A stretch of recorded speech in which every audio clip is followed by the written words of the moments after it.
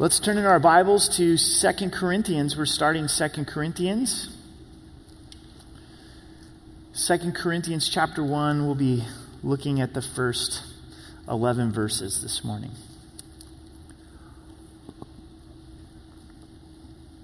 Let's pray together.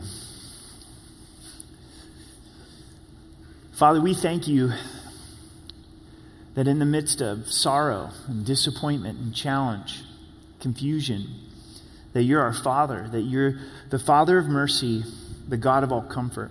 I know that many are going through trial this morning, and I ask that you would take us into deeper understanding, deeper fellowship that you're our Father, to be able to receive comfort. So we love you and we thank you. In Jesus' name, amen. 2 Corinthians is the most personal of Paul's letters. It's the most autobiographical. He shares more of his challenges, more of his struggles, more of his difficulties. Because of that, it's one of my favorites of his epistles. We see more of his heart. The reason for it is because the church of Corinth has started to doubt and mistrust his leadership, starting to look to some false teachers and false apostles. And Paul could have easily have gone, I've invested. Now the end of this investment is they don't trust me. I'm going to punt. I'm going to move on. But instead, he chooses to press in and share his heart even more. I don't know if you've ever walked alongside someone and done your best to try to love them and serve them. And you can never do it perfectly, but you've done the best that you can to invest in their lives. And at the end of that, they see you as someone who has damaged them instead of helped them. That's the position that Paul finds himself in, and he's trying to rebuild or regain that trust with the church of Corinth. In this introduction to the letter, Paul reminds the church of God's comfort, sharing how he's received God's comfort in his life in the challenges that he's faced. Paul, an apostle of Jesus Christ by the will of God, and Timothy, our brother, to the church which is at Corinth with all the saints who are in all of Achaia. If you were with us through 1 Corinthians, you have a good understanding of who Paul is. If you're just joining us, Paul was a persecutor of the church. His name was Saul, and God called him by name. Saul, Saul, why do you persecute me? Radically saved him. And Paul now is an apostle, which means to be sent out, a church planter, a missionary, by the will of God. He knows that it's God's will for him to serve in this capacity. Always does ministry with someone else, and he has Timothy that's traveling with him at this time, a young man, Timothy, our brother. And this letter is directed to the church of Corinth there in Greece, the second letter that they have received from the Apostle Paul. Grace to you and peace from God our Father and the Lord Jesus Christ. This is Paul's classic introduction, but it's rich with meaning. Grace is always before peace. As we experience the grace of God, living in his unconditional love and favor and mercy, it results in God's peace in our lives. You never see peace coming before grace. This has been called the Siamese twins of the New Testament. And we're saved by grace, but we continue to live in grace. This morning, we're trusting in the grace of God, which then results in the peace of God. And this grace and peace, it flows from God the Father. In verse 3, blessed be the God and Father of our Lord Jesus Christ. To me, this is the foundation. It's the backbone of this text, is the relationship between the Father and the Son, and us being welcomed into sonship, welcomed into being the daughters of God, where we have a heavenly Father. We read here, blessed be the God and Father of our Lord Jesus Christ. The Trinity is mysterious, but also beautiful.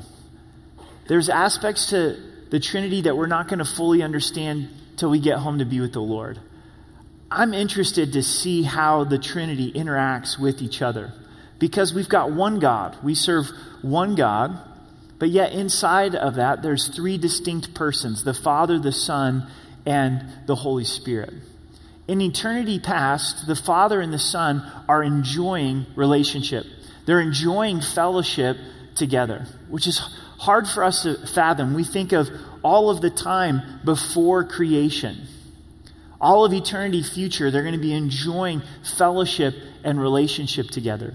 In John 1, it says, "In the beginning was the Word, and the Word was with God, and the Word was God." Speaking of Jesus, Jesus is the Word. The Word was with God, with the Father, enjoying that relationship.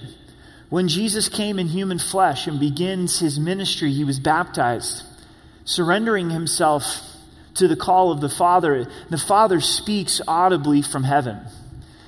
I've often also wondered, what does the voice of the Father sound like? And he says and he declares, "This is my beloved Son in whom I'm well pleased." He wants us to know the love that he has for his Son. Mount of Transfiguration, the other time the Father speaks audibly, he says the same thing. "This is my beloved Son in whom I'm well pleased." Hear him, pay attention to him, focus on him. Christ always made sure that he honored the Father. He lived for the glory of the Father, even as a 12-year-old. Mary and Joseph, his parents, lose the Christ child. Talk about a bad day. This preteen, 12-year-old Christ child. You did what? You don't know where Jesus is? You're going to mess up this whole plan.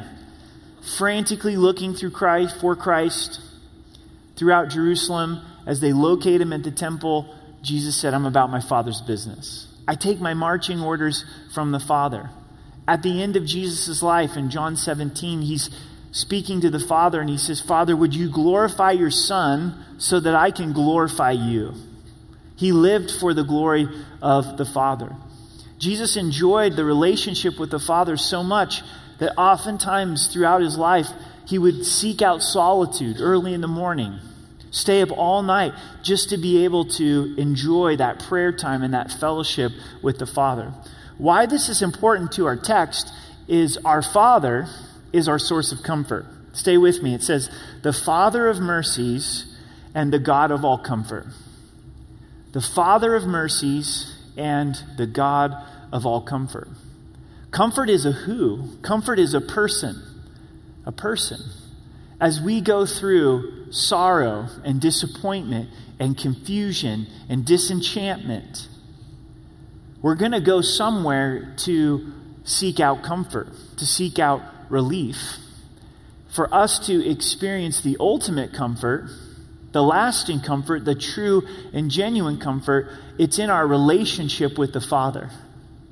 Jesus enjoyed that relationship with the Father through his death and resurrection. We are the children of God.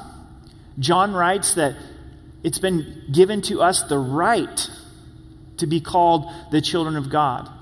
And so we're able to then bring our disappointments to the Lord and allow him to then bring us comfort as our Father of mercy. It's a who. And he is the God of all comfort. Maybe the most important thing about you is what you think about God first thing in your mind. On your mind, what do you think about God? And do you think of God as a Father of mercy? Or do you think of him as one of judgment? One who's just waiting to bring that harsh hand against you. Hopefully you understand that you have a Father of mercy. In Psalms 103, verse 13 and 14, it says, "As a father pities his children, so the Lord pities those who fear him. For he knows our frame. He remembers that we are dust." Our expectation of ourselves might be far greater than God's expectation for us. We're really surprised when we fail, and God's like, "You guys are dirt clods. I love you, but you're dirt clods." And he has compassion on us the way that a father has compassion upon a child. He's the Father of mercy. He's sympathetic. In context, it's our suffering. And in our suffering, he is sympathetic towards our suffering. So here's the promise. Who comforts us in all of our tribulation. Focus, underline, highlight the word all of our tribulation. What is so grand about this promise is that there is no trial, there is no difficulty that's greater than our Father's ability to comfort. as we go through difficulty, sometimes it doesn't feel that way, does it? It feels like our difficulty, our challenge is greater than God's ability to comfort. But here it's declared that he's able to comfort us in all of our tribulation. Corrie ten Boom, who lived through the Holocaust, went to a concentration camp. Her father was killed. Her sister was killed. She said this, "There's no pit so deep that God's love is not deeper still." That pit of the Holocaust, that pit of the concentration camp, and she found God's love, her father's mercy, to be greater than that difficulty that she went through. This is the promise of God. With every trial that we go through, with every sorrow that we go through, there is the potential for us to receive the comfort of our Father. This is the redeeming aspect of suffering. You may look back at some point of suffering in your life and go, man, I would never want to go through that again. But I'm so glad that I did, because I got to understand my Father's love for me in a greater way. This is really personal. This passage is really personal for me this year. This year has been, I think, probably the toughest year of my life that I've gone through so far. And it hasn't been because of COVID. COVID's presented its fair share of challenges, but honestly, COVID's really low on my list this year. The challenge began for me April 17th when I got diagnosed with type 1 diabetes. I knew very little of this disease until I got diagnosed with it. I was really sick through January, February, March. By the time I went into the hospital, I'd lost 20, 25 pounds. I don't have 20 or 25 pounds to lose. Was drinking water like a madman, was really on the brink of going into coma because I didn't know that I wasn't producing insulin. My body doesn't produce insulin anymore. It's an autoimmune disease. And those first few months, May, June, July, of getting used to the regimen of this disease, you don't know how much insulin exactly you're supposed to take because everybody's body is different. So the doctors do a good job of trying to give you the right amount of insulin, but the only way to really figure that out is to hit the wall a few times. And I definitely hit the wall a few times and struggled and battled and struggled and battled. And thankfully now it's going much better. There's much more management over my blood sugars, and I feel a lot better. And just as of August and into September, life has started to normalize. But also in June and July, for whatever reason, my whole digestion was just wrecked. And mentally, that just put me over the edge. It was like, man, I've already got to deal with this insulin and giving myself shots, and now digestion's this huge problem. And my doctor tells me that celiac often comes with type 1. They're sisters. Great. So you get type 1, but then you also get celiac. So I had to get tested for celiac because they're all in this autoimmune family, and your autoimmune system has been wrecked. And thankfully, I didn't have celiac, and my digestion is much better. But in July, I was in the midst of all of this, and the grief and the sorrow it came out. It had been building over several months. And I told Amber, I was like, I need to go upstairs. I was just overwhelmed. So I go into our room, and it just came out. This volcano of grief and sorrow. And I want to tell you at that moment that it was like all the spiritual things came back to mind, and I received all this comfort. But that's not what happened. It was just the raw emotion of frustration. But later that evening, as I was going to bed, I'm laying in bed, pretty tired, pretty exhausted. And I thought, I'm just going to try to pray through the Lord's Prayer. And I began, Our Father. And I couldn't get past it. I couldn't get past Our Father to go on to the rest of the Lord's Prayer. And it was in that moment that God comforted me with the reality that He's my dad. And I felt His embrace and felt that assurance of, Eric, I'm going to get you through this. Throughout my relationship with the Lord, it's always been difficult to relate to God as a father. And I really don't know why. Because I have a great dad. I have about the best dad you could have on the planet. He loves the Lord. I have tremendous memories with my dad. But yet, to have God be as personal as my dad is to me, there's been a disconnect. It's easier for me to call God Lord than to call him Father. And I've got to tell you, it's the pain in my life, it's the difficulty, it's this type 1 diabetes and the ongoing struggle of it that's brought me deeper into my Father's love. Now, if I could change things in my life, I would take away type 1. I would. But I'm thankful for it because it's allowing me to experience God as my Father in a deeper way. And I know many of you are suffering. And I know some of you suffer with health stuff. And I've got a greater appreciation for what many of you go through. Some of you may be suffering in the area of finances. Some it's relationships. It just feels like it's one relationship after another where there's rejection and there's sorrow. Some of you have had trauma from your childhood. We all go through trials in this life. We all go through sorrow in this life. But I do want to encourage you. There's a redemptive side to the struggle that you're going through. And that is to be able to experience your Father's love. He's able to comfort you. He's the God of all comfort. And press into him being your Father. Take that sorrow, take that disappointment and put it into his hands and talk it over with him and allow him to comfort you in a way that only a father can. Notice what happens as we go on, that we may be able to comfort those who are in any trouble with the comfort which we ourselves are comforted by God. Comfort's to be shared. God doesn't want to simply make us comfortable, but he wants to turn us into comforters.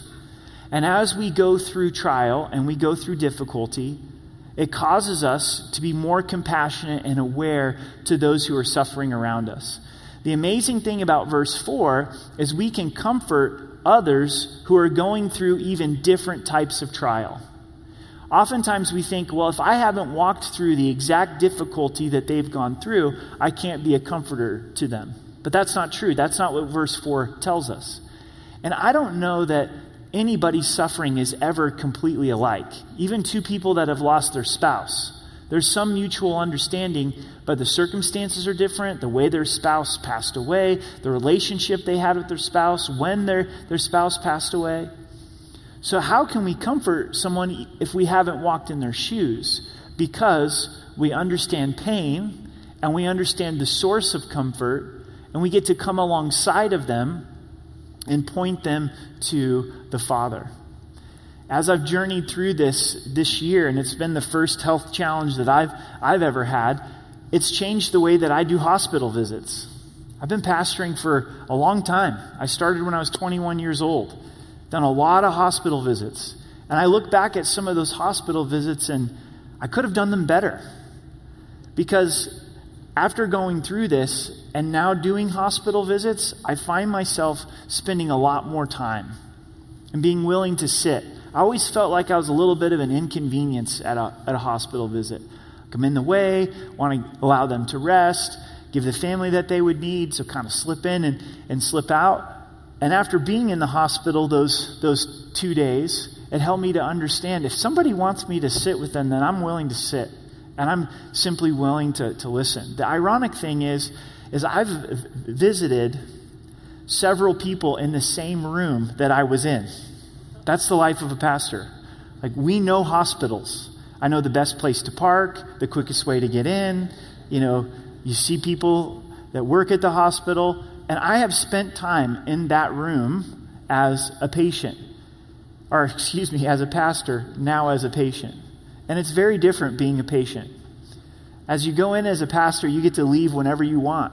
And you don't have to eat the food. You don't have to wear the silly gown and all those types of things. So it's caused me to be more in a place of patience, in a place of listening, a place to offer prayer. How have you been comforted by God and others as you've gone through difficulty? When we've gone through difficulty, it causes us to not be the Bible answer man to someone else when they're going through suffering. Hear me out on this, but when someone's life has been devastated by trial and difficulty, it's not the time to quote your favorite verse to them and tell them to snap out of it. It's not the time to look at them and go, don't you know Romans 8:28? All things work together for good to those that love God and are called according to his purpose. Snap out of it. And then take your Bible and walk back to your car and go, man, aren't I a good comforter? Aren't they so glad that I came and visited them? No, you're one of Job's buddies. You're one of Job's friends, right? And Job's friends thought they were so helpful in Job's suffering, but they weren't. A lot of times comfort is listening, isn't it? Just simply listening, letting someone vent, praying for them, meeting a practical need. But as we go through suffering, we don't want to focus on our suffering. We want to look around who's suffering around us and how we can be a source of encouragement to them. There is a trap inside of suffering where all we do is think about how hard our life is. And we fail to see how other people are suffering around us. I heard a devotional this week of a ranger, an army ranger. And if you know about the rangers, they're intense warriors with intense training. The training that they go through is unreal. Sleep deprivation, food deprivation.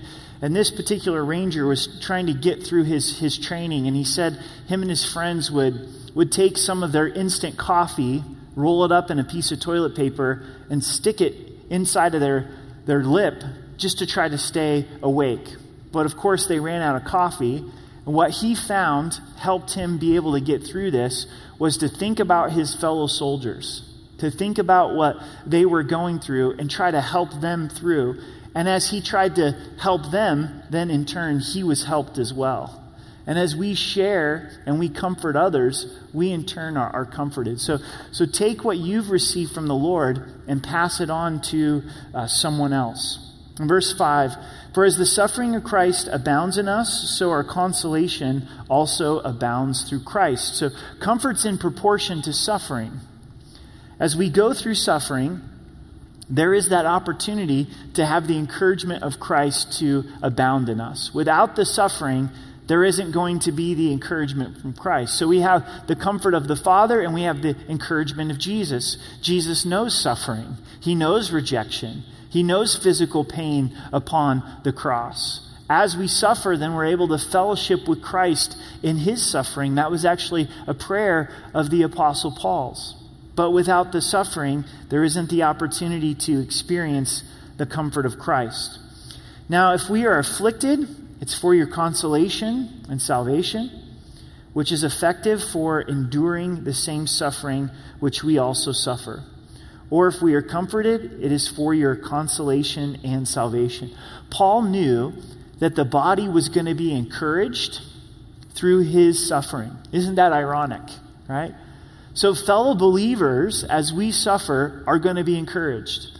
As we witness somebody else's life who's going through a hard time, and they hold on to Christ, more importantly, Christ holds on to them, and we see a tangible expression of the reality of the strength of Christ through their suffering. When Lazarus rose from the dead, it says that they came to see Jesus and Lazarus. People wanted to see the work that Christ had done in Lazarus' life. Think of your suffering as your stage. Think of your suffering as an opportunity to get a message out to believers and to unbelievers. That's when people are paying attention to the most. Not necessarily to our words, but they're watching how are we going to respond to suffering. And Paul knew that the church would be encouraged through his suffering. In verse 7, our hope for you is steadfast because we know that as you are partakers of the suffering, so also you will be partakers of the consolation. Paul knows that the church of Corinth is going to suffer. Isn't it overwhelming sometimes to think about those that you love and know that they're going to have their own set of sufferings and disappointments in this life? That can be overwhelming. It's overwhelming as a parent. It's overwhelming as a friend. It's overwhelming as a son, thinking of it in regards to your parents. And Paul says he has hope even though he knows the church of Corinth is going to go through suffering, because that suffering is going to provide the opportunity for them to know the comfort of Christ. And we need to have that confident expectation too for those that we love. Okay, God, I know my kids are going to have suffering in their lives. It's part of this experience, this side of heaven. But in that suffering, it's going to give them opportunity to know you. And it's going to be worth it.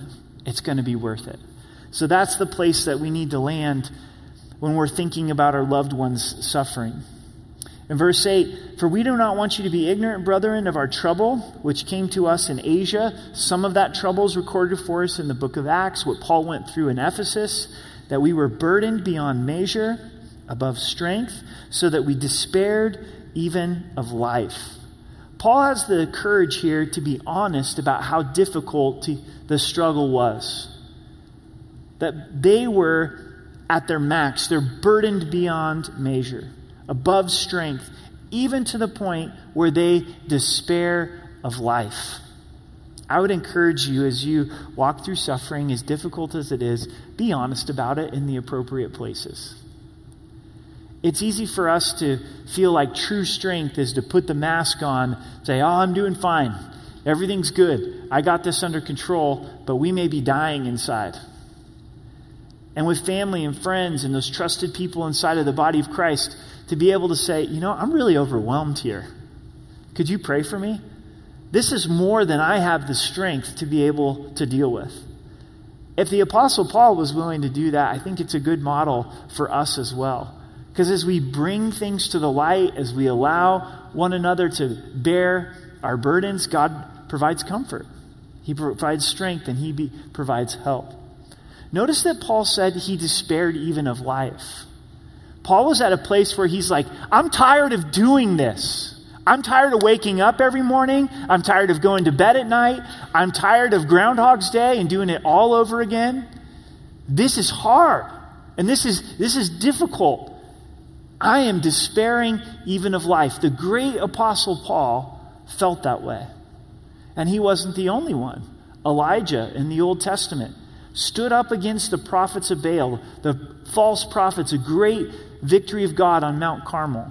Jezebel sends him a text and says, you're a dead man, I'm going to kill you. Elijah runs for his life. He gets scared. Fear gets the best of him. And he takes off into the wilderness and he expresses to God, I just want to die. I don't want to live anymore. I'm ready to be non-prophet. Not a prophet anymore, right? But notice with Paul and also with Elijah is they didn't take their own life. They didn't take their own life. They did not commit suicide. They wrestled with a real difficult time where they despaired of life, but it wasn't an option for them to take their own life. We have to understand life belongs to God. God is the one who gave you life. We didn't give ourselves life. He designed us in the womb. Life begins in the womb. That was the Lord's doing. You're made in the image of God. You reflect the image of God. And yes, heaven is grand and heaven is great. And we look forward to heaven. But if we think for any moment that we have the right to end our life here on this earth so that we can go to heaven, that's bad theology. Church, that's murder. If you take your own life, you're committing murder. God doesn't want you to take your own life. And it hurts everyone around you, even people that you'll never meet. It'll affect them and damage them. So if you are wrestling with suicide, one of the big breakthroughs, I think, for believers is if we open up and we share. If we bring it to the light. Share with a close friend. Call in and talk to one of the pastors. And say, man, I am thinking about suicide. I'm despairing of life, but I know that it's not what God wants for my life. Would you pray for me? And many times as we bring it to the light, we feel like it's something that we can't talk about, and there's going to be all this shame if we share that we're wrestling with these things. My heart is broken for the suicide that's happening in our city. These are just a couple of instances that I know of personally that have touched our church. A 13-year-old a few weeks ago took his own life. Didn't go to our church, but through relationship was connected to some of the kids here. 13 years old. 17-year-old this week, young man took his life and committed suicide. Can you imagine for his parents? Can you imagine for his siblings? Can you imagine for his friends? 65-year-old woman in our community, believer. She took her own life this week, 65 years old. And at times, suicide has touched our church, has touched this community of believers. I would encourage all of us to pray in this manner, that God would give hope to our community, that God would give hope to the body of Christ.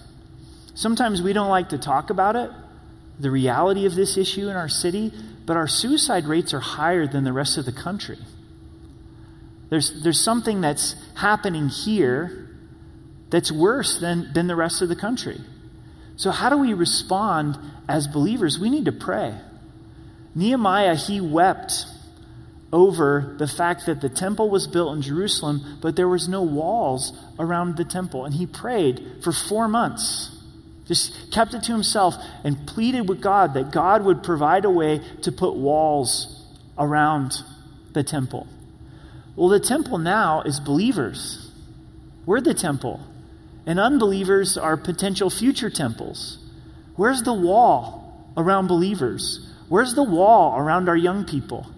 How's that wall going to be built up? It's going to be built up through prayer. It's going to be built up through that investment. If you find yourself at that place this morning, would you reach out? Reach out to someone. Come and receive prayer at the end of the service. Don't go home. Reach out online. Say, I need prayer. We are having people every week respond after services, say, I'm wrestling with suicide. Every week. It's definitely up on an uptick. Young adults, 18 to 24, the research shows 1 in 4 are having serious thoughts of suicide. We don't want to talk about it, and the enemy's having a field day. So let's bring it to the light. Let's pray for one another. Let's not leave this place if we're wrestling, and allow God to bring hope and bring a breakthrough. In verse 9, yes, we have the sentence of death in ourselves, that we should not trust in ourselves, but in God who raises the dead. We do have a death sentence, and our death sentence is we can't do anything in our own strength. We're the branches, he's the vine. The reason we have this death sentence is so that we would trust in God instead of trusting ourselves. Another redemptive fact about suffering is it causes us to be weak to where we trust the Lord. I got to trust the Lord. I realize I don't have the strength in and of myself. And Paul says we have this sentence of death in ourselves so that we would trust in the God who raises the dead. Isn't it a lot better to trust in God, who's the God of the resurrection that brings life where there's death, instead of trusting in ourselves? Verse 10 is worth highlighting and meditating upon. Who delivered us from such a great death and does deliver us, in whom we trust that he will still deliver us. Past, present, future, who's delivered us from such a great death. He saved us from our sins. If you know Christ as your Savior, he's saved you from your sins. He's already met the greatest need in your life. And we trust that he does deliver us. What's deliverance that God has brought into your life presently? Well, one of the things is we're still here. We lived through March and April, right? We lived through quarantine. God delivered us. Have you seen the deliverance of God in your life through the challenges of COVID? So we trust that he will deliver us in the future. God is going to be faithful in the future. What is it that's out in the future that just terrifies you, that torments you, that causes you to have fear?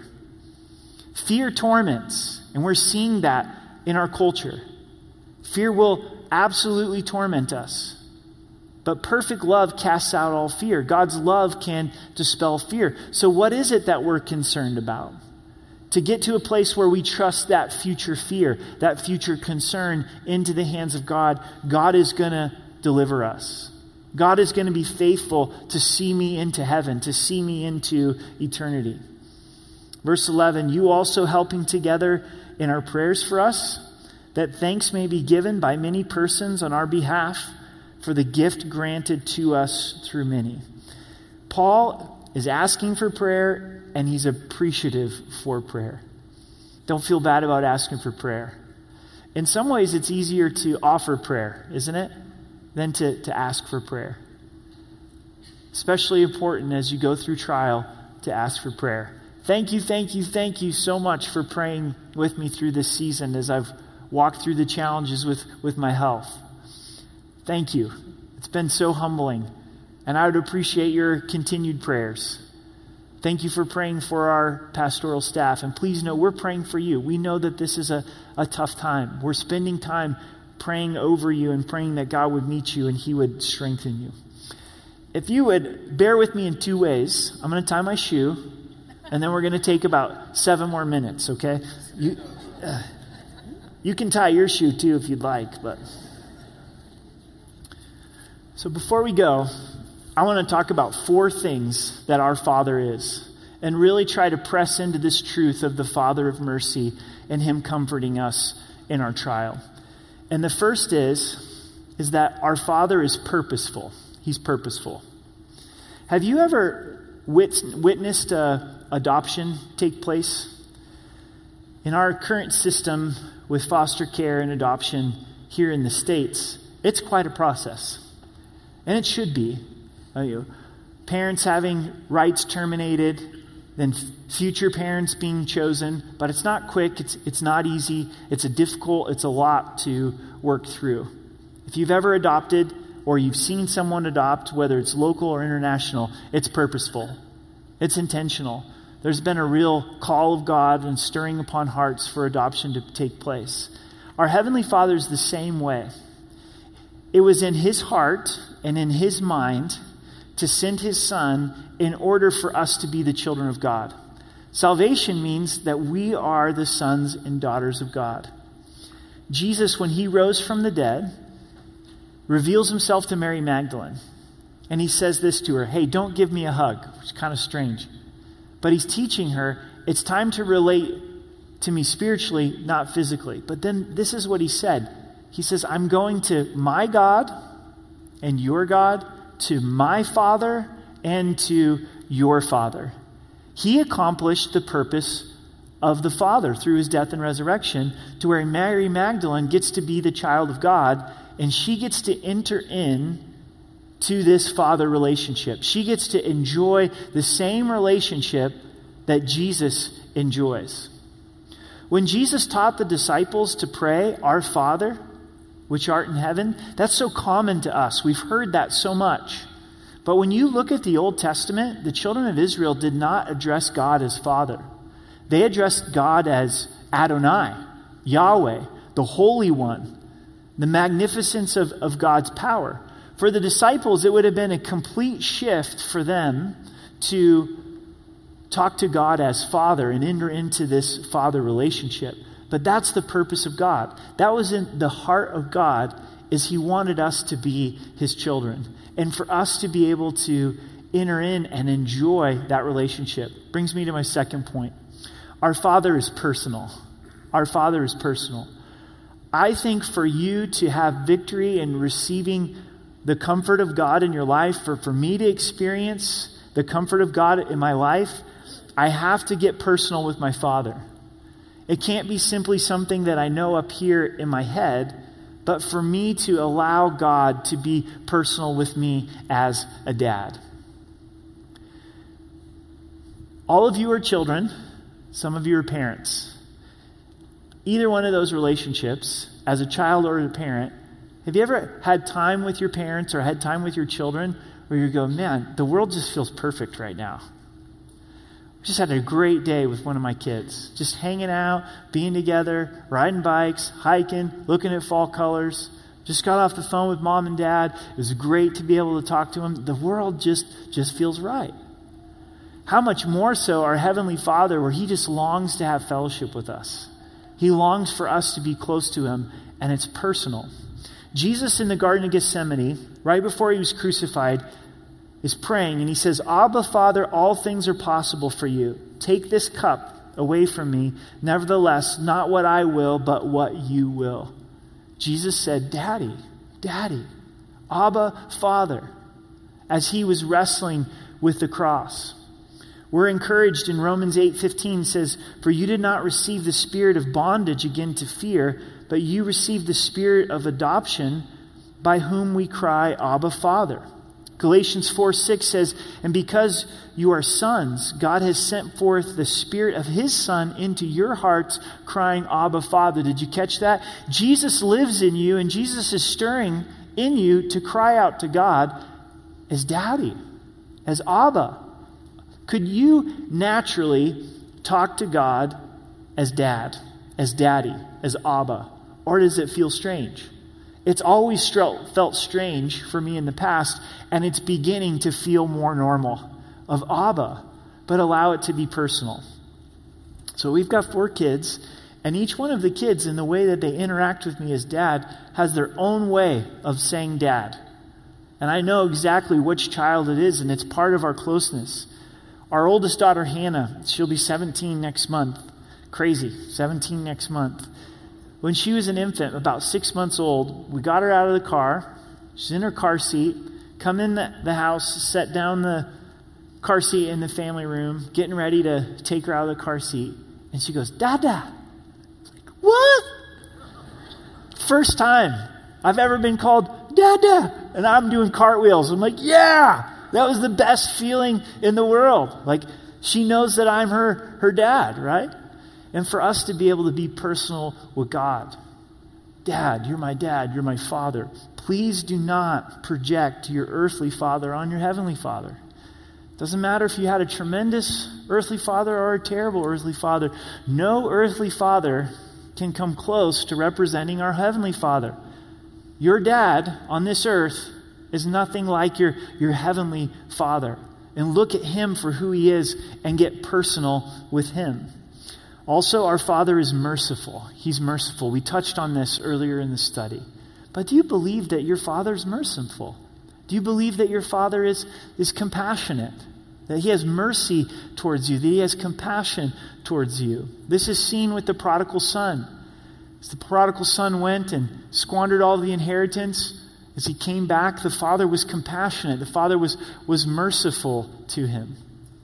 I've never noticed until this summer, in Lamentations 3, as Jeremiah is wrestling with his own suffering, he was at a place of despair as well, until he said, I called this to mind, then I had hope. Great is his faithfulness, and his mercies and compassions are new every morning. I've always noticed the mercy, but never noticed the compassion. How good is that every morning our Father has fresh mercy for us? It's like, I'm not going to give you the judgment you deserve, but he also has fresh compassion for us. You have a Father that's compassionate towards you with the suffering that you're going through, is merciful towards you.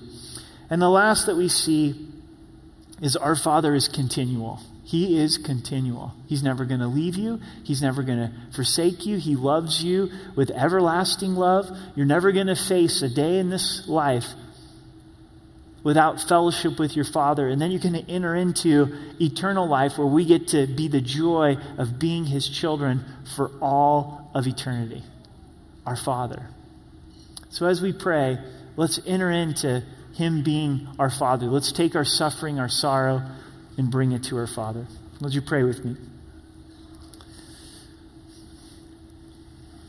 Father, Daddy, we don't understand the suffering that we go through in this life.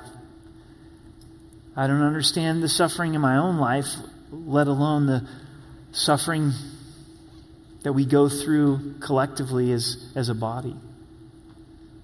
But we do see from your word that suffering gives us an opportunity to go deeper in our relationship with you, to experience your love in a greater way. That there's no pit where your love is not deeper still. And Lord, I pray for those that find themselves overwhelmed, that have lost a child, have lost a spouse, lost finances, experienced rejection, had things go wrong in their health. In a way that only you can, that you would comfort them. You're the God of all comfort. You own comfort. And through that relationship with you as their dad, that they would experience your comfort. And in turn, be able to comfort others. So Lord, we thank you and we praise you in Jesus' name. Amen.